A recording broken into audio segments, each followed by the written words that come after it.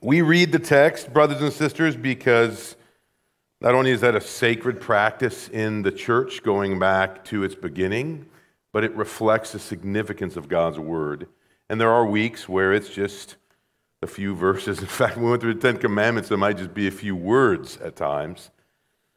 And then there are other weeks where it's a large portion. And when you're dealing with a narrative, a story, it's not just a tightly argued little paragraph like you might get in the book of Romans. It's a longer story, and it's rich with a lot of details, and I'll try to explain its message to us now. Let me lead us in prayer.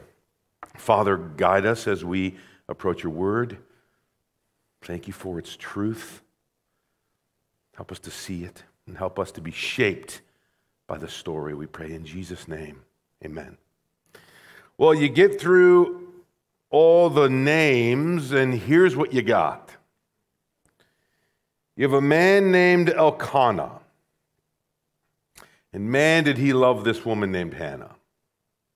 And you don't know for sure, but there's a whole lot of details that kind of put together a patchwork of a scenario.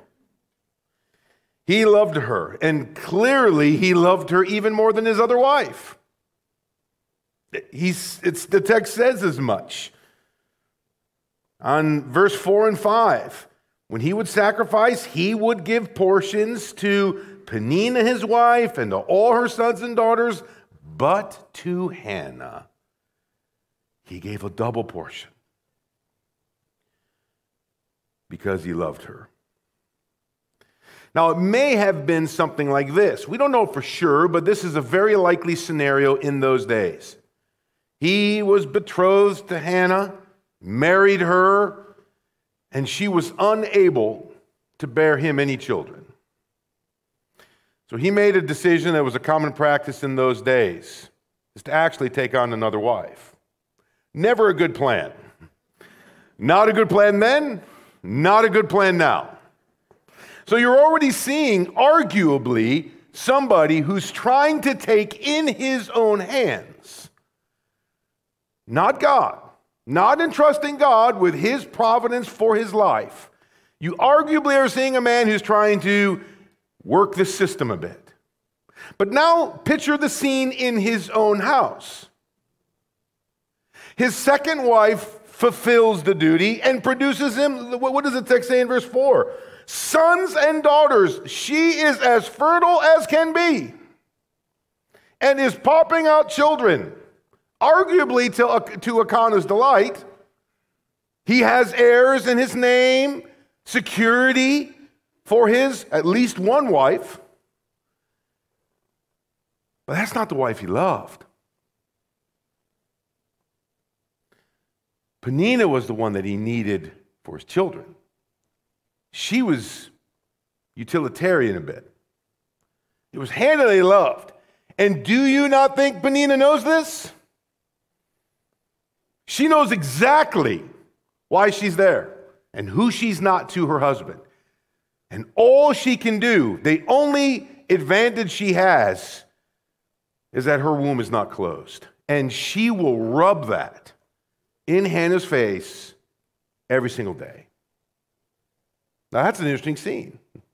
I mean, you get through a bunch of names, sounding like tofu and a bunch of other stuff in verses 1 and 2, and you quickly read through a few verses, but I just want you to sit in that story for a little bit. What kind of a home was that?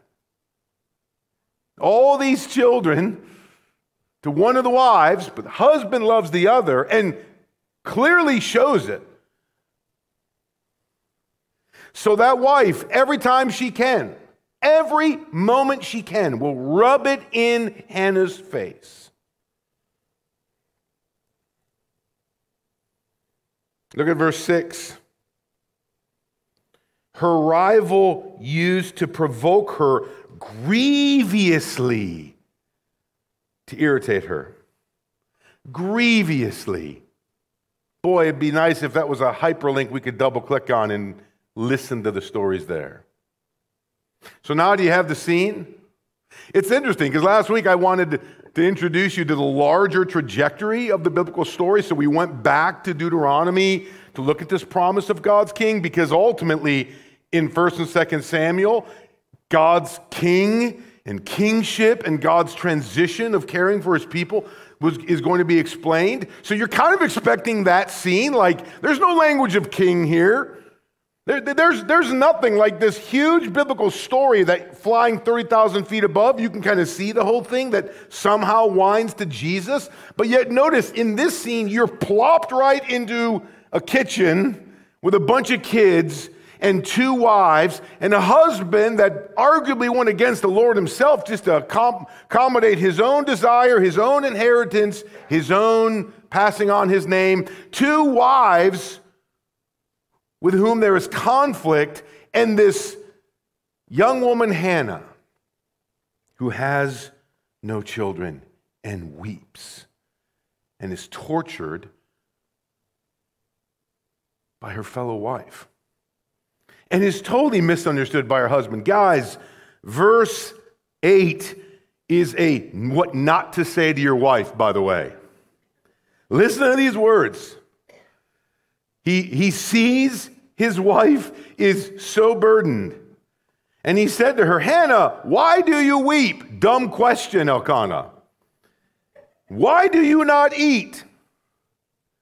And why is your heart sad? And then he ends with this. Am I not more to you than 10 sons? Now, 10 sons sounds interesting. It's a bit of a dish on daughters, of course. But understand the ancient world. In the ancient world, a female was basically like part of the property. So a misunderstanding of made in the image of God and all of those things that we would push against now, but put it in that context. So daughters were almost worthless when it came to passing on property and facilitating a name, etc. And 10 sons was in those days like the pinnacle. Like the maximum.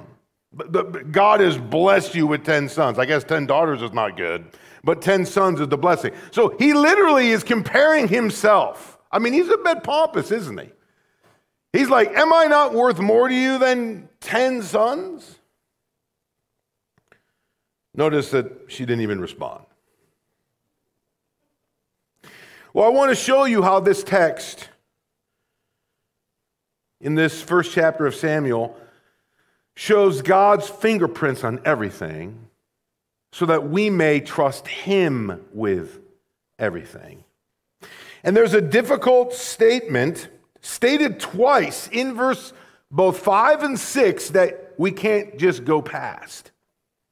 You get this context of this woman who cannot bear children in this difficult situation with a pretty clueless husband and a fellow wife who is grievously irritating her. And what's the cause? It actually is stated there pretty boldly by God himself. Look at what verse 5 says. At the end of verse 5, Elkanah is loving his wife, though the Lord had closed her womb. That's pretty bold, God. Like, just think about that for a second. That's like divine agency kind of speak. It wasn't just like, well, there was some medical issue, right, to some neutral causality. Like, that's pretty strong. It said the Lord closed her womb. Whoa, that's a bit of a problem, at least from our perspective. What do you do with that, Christian? And in case you missed it in verse 5, the text says it again in verse 6. Because the Lord had closed her womb. Same statement made twice. Man, when the Bible says stuff, it's important. When it doubles it, it's really important. Like, none of us can read through that without seeing the issue. Beyond the issue of the human situation, like, what was it like living with Penina day in and day out, or every day caring and tending for children that do not belong to you? Or having a husband that is clueless about all this? Or even as Bev read, we could go on to a priest who's absolutely so distant from his people that he just is from afar making comments because he's not sitting there seeing this woman crying, coming up and praying with her and talking to her and hearing her story. He's just like accusing her of being intoxicated. It tells you what the temple was like in those days. Drunk, just distant individuals, priests who didn't care about their duties and didn't know their people. I mean, does this woman have anybody supporting her? And then on top of it, the text is telling us that it's not just, well, it's a broken, fallen world. It says God closed her womb. Man, if we were 30,000 above last week flying over the Old Testament, this plane just crash landed in the middle of a house.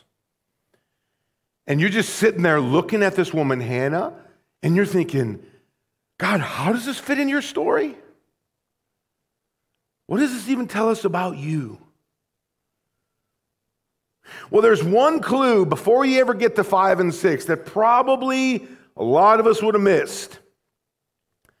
But man, God is intentional with his word. That's why we read the whole text. In the middle of this context, in verse 3, as the scene is just being set, the text says, now this man, Elkanah, used to go up year by year from this city to worship and sacrifice, and here's the phrase, to the Lord of hosts.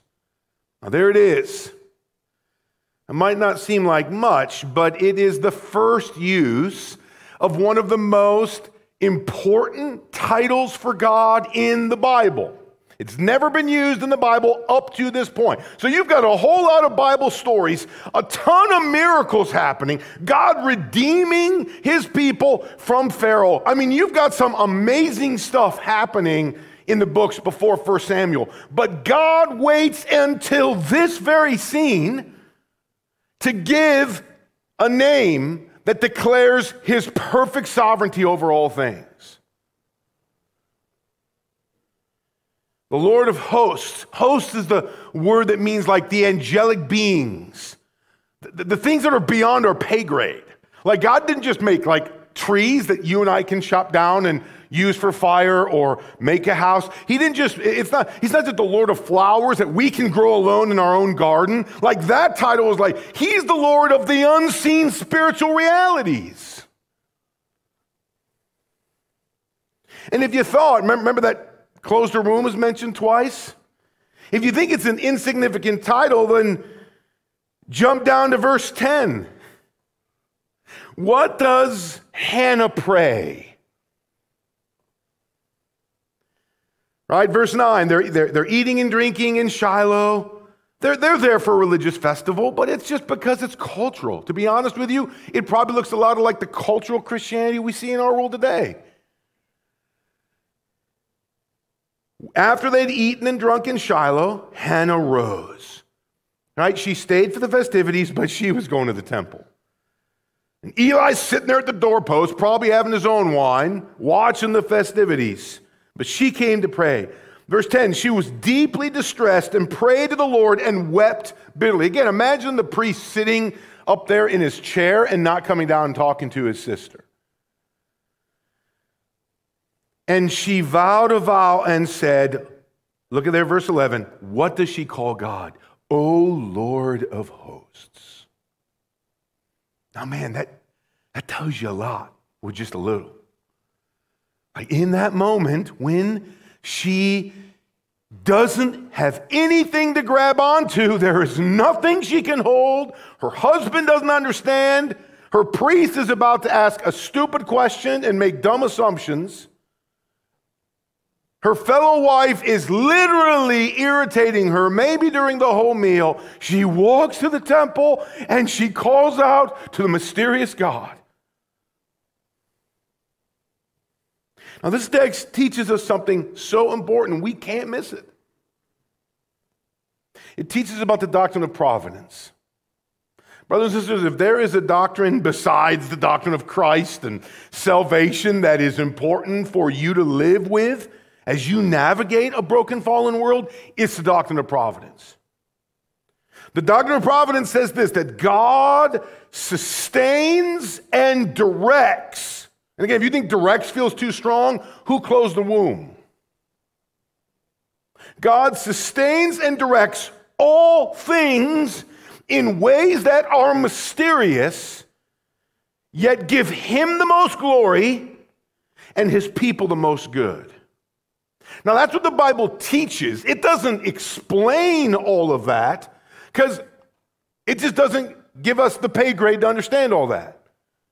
But it says the doctrine of providence is like the doctrine of creation. The God who created all things sustains all things and directs them in ways that are mysterious to us. He's the Lord of hosts. We do not understand his sovereignty over all things. We just know it's true. He works all things out that give him the most glory and his people the most good. Now again, you're asking, wait a second. I'll tell you what would have been good for Hannah. It would have been a little baby of her own. You're not God. Elkanah is not God. No, Elkanah, you are not worthy as 10 sons. You know who is? The Lord is.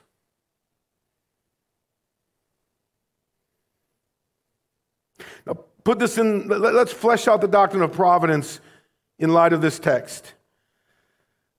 It reveals something about who God is. God is not a father who responds to every whim and desire of his children. He's not. Do you think God didn't hear her prayer? He did. In fact, the text later says, verse 19, and the Lord remembered her. You think he doesn't hear prayers? He hears them. The text tells us that. God is also not an abusive father who seeks his own interest and ignores his children's cries. And again, hear this. Hannah seems to know this, but you and I need to know this. It is tempting at times when things go south, when things are difficult, to get angry at God, to make expectations and demands of God. The Bible will slap you on the wrist every time you try to do that. Because it will say to you, God is a God of love and grace. And if you want proof of that, look to that cross.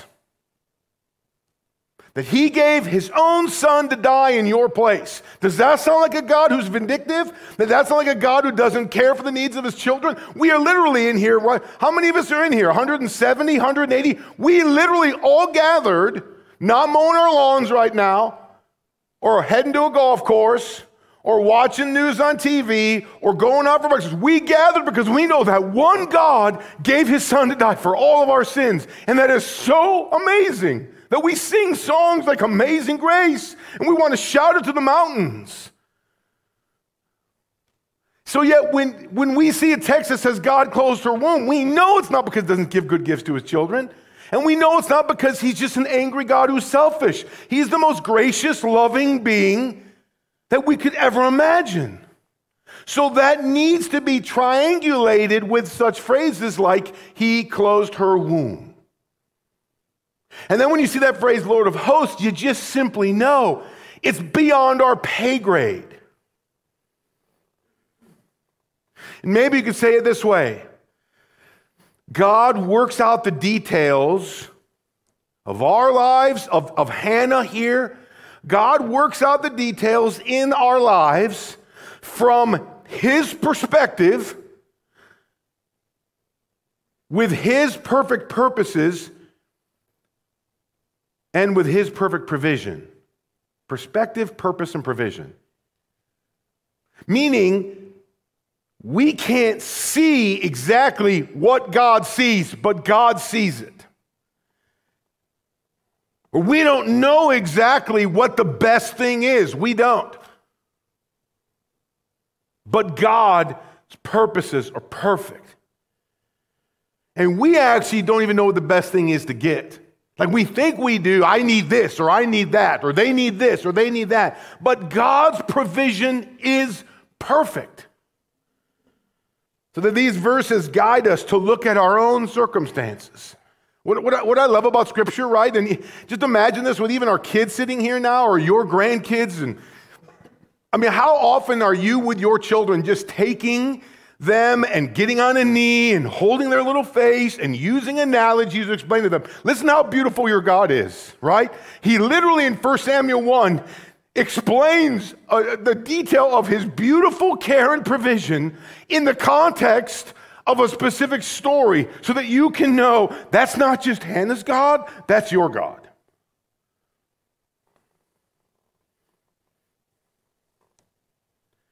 These verses guide us to look at our own circumstances with divine glasses. And they give us a prayerful response.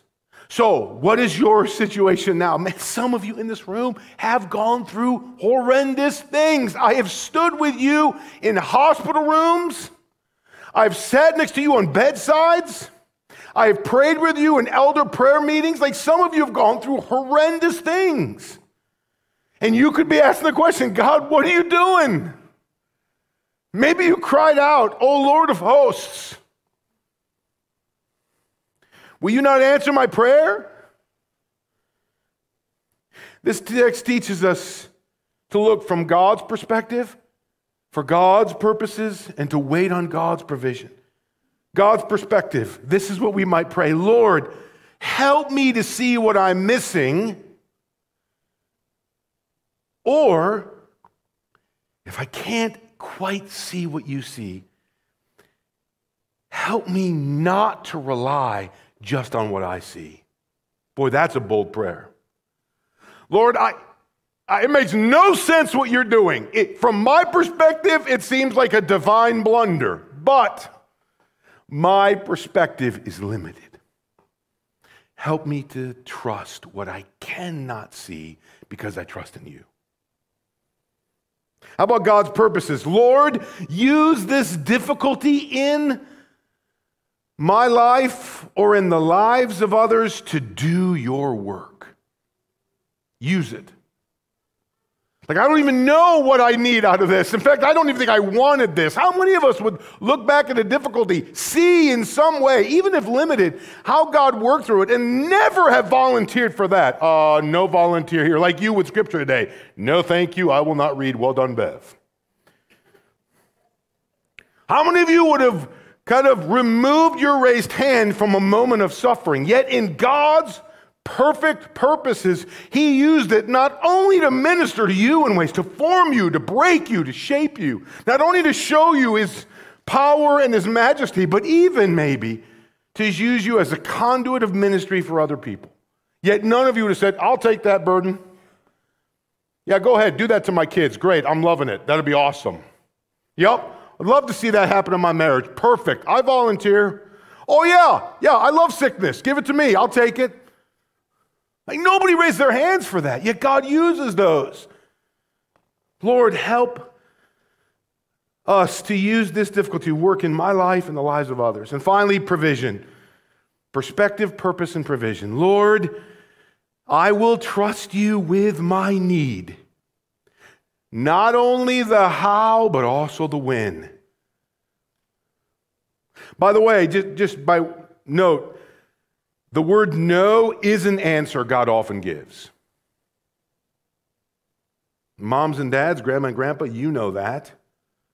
Is there ever a meal one of my kids doesn't ask for ice cream afterwards? I don't think so. God says no. And when he says no, he works just as powerfully and purposefully as when he says yes. God's providence is no guarantee. It is no guarantee of a result. There's no guarantee it's going to all work out, right? This story, there's a lot of suffering and God works. But even then, just so you know, because Bev already read it for us, at the end of the day, she's childless still.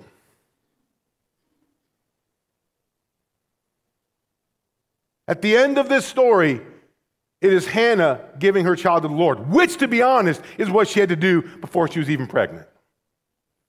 She had to say, my womb is yours. Whatever you do with this, Lord of hosts, it is yours. And she follows through.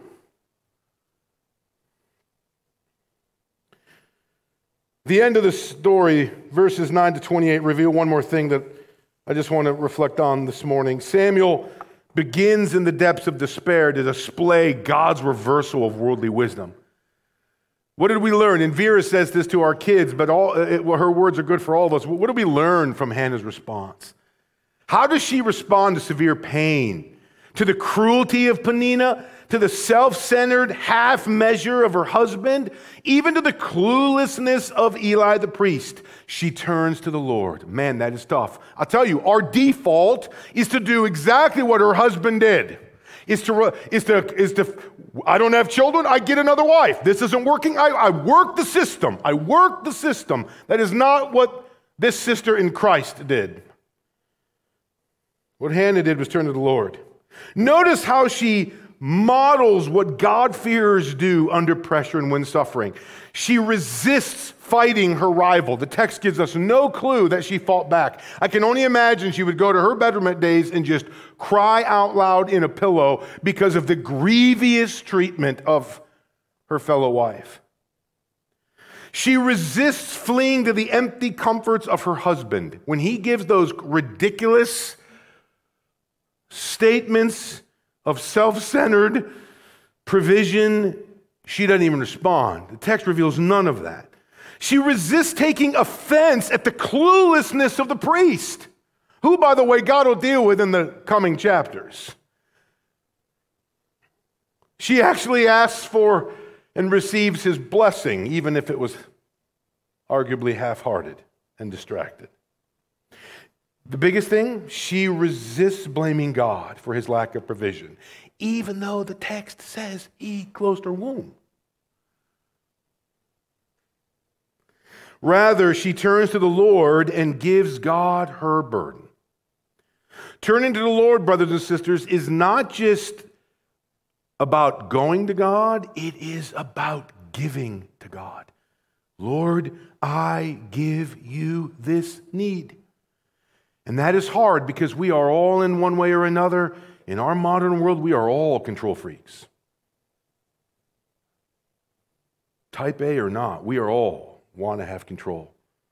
And when we go to the Lord, we give to the Lord. Lord, take my womb, Hannah says. It is yours. Take my health. Take my marriage. Take my children. Take my grandchildren. Take my job. The response of Hannah is ours to follow. Don't let this text be just about how God responds. Sometimes God says yes. Sometimes he says not yet. Sometimes he says no. The text is teaching us to learn from Hannah. And best, it's best not to view her request of God as a bargain. The language of vow is in there. And you can imagine Christians thinking of Jesus' rebuke of such language, and fair enough. But I wonder if in the ancient world context, this would have been more of a total relinquishing. God, I claim nothing. Whatever comes of my womb, it is yours.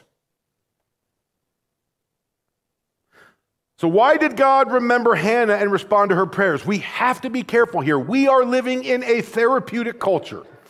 A therapeutic culture always wants to figure out and takes everything for gain and benefit. We can do that. Christians sometimes come to church and they want their best life now, their better marriage, their better home, their better finances, and that makes God an app.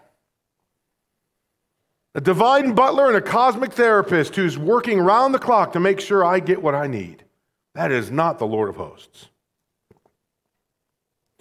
The gift of God was not because her faith was strong enough or her heart was in the right place. Wrong. Zero. I mean, if anybody, then why in the world did Peninnah get so many boys and girls? Does that look like her heart in the right place? Is she a woman of great faith? The Lord lets the rain fall on the crops of the most devout and the most sinful. The gift was also not meant to make God some kind of butler, an app for your best life now. This is no prosperity gospel text.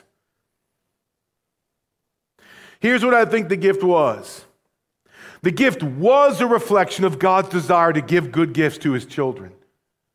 That doesn't mean it's always going to be equal.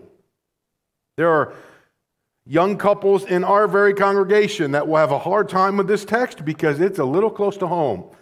Because they will see all these little beautiful ones of some of you running around this place, and their womb is empty.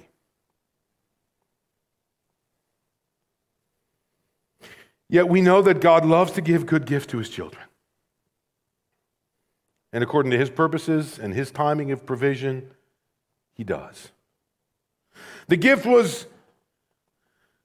to Hannah was also to teach us to resign our lives to the perfect wisdom and purposes of God. Sometimes he gives, sometimes he takes away. We sing songs like that.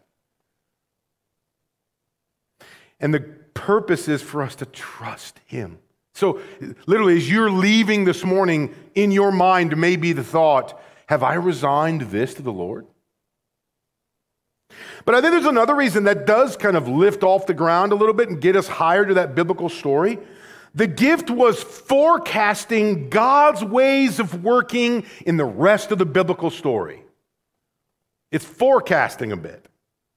God will elect individuals, people who are not impressive in the world's eyes, to accomplish his purposes for the world and his people.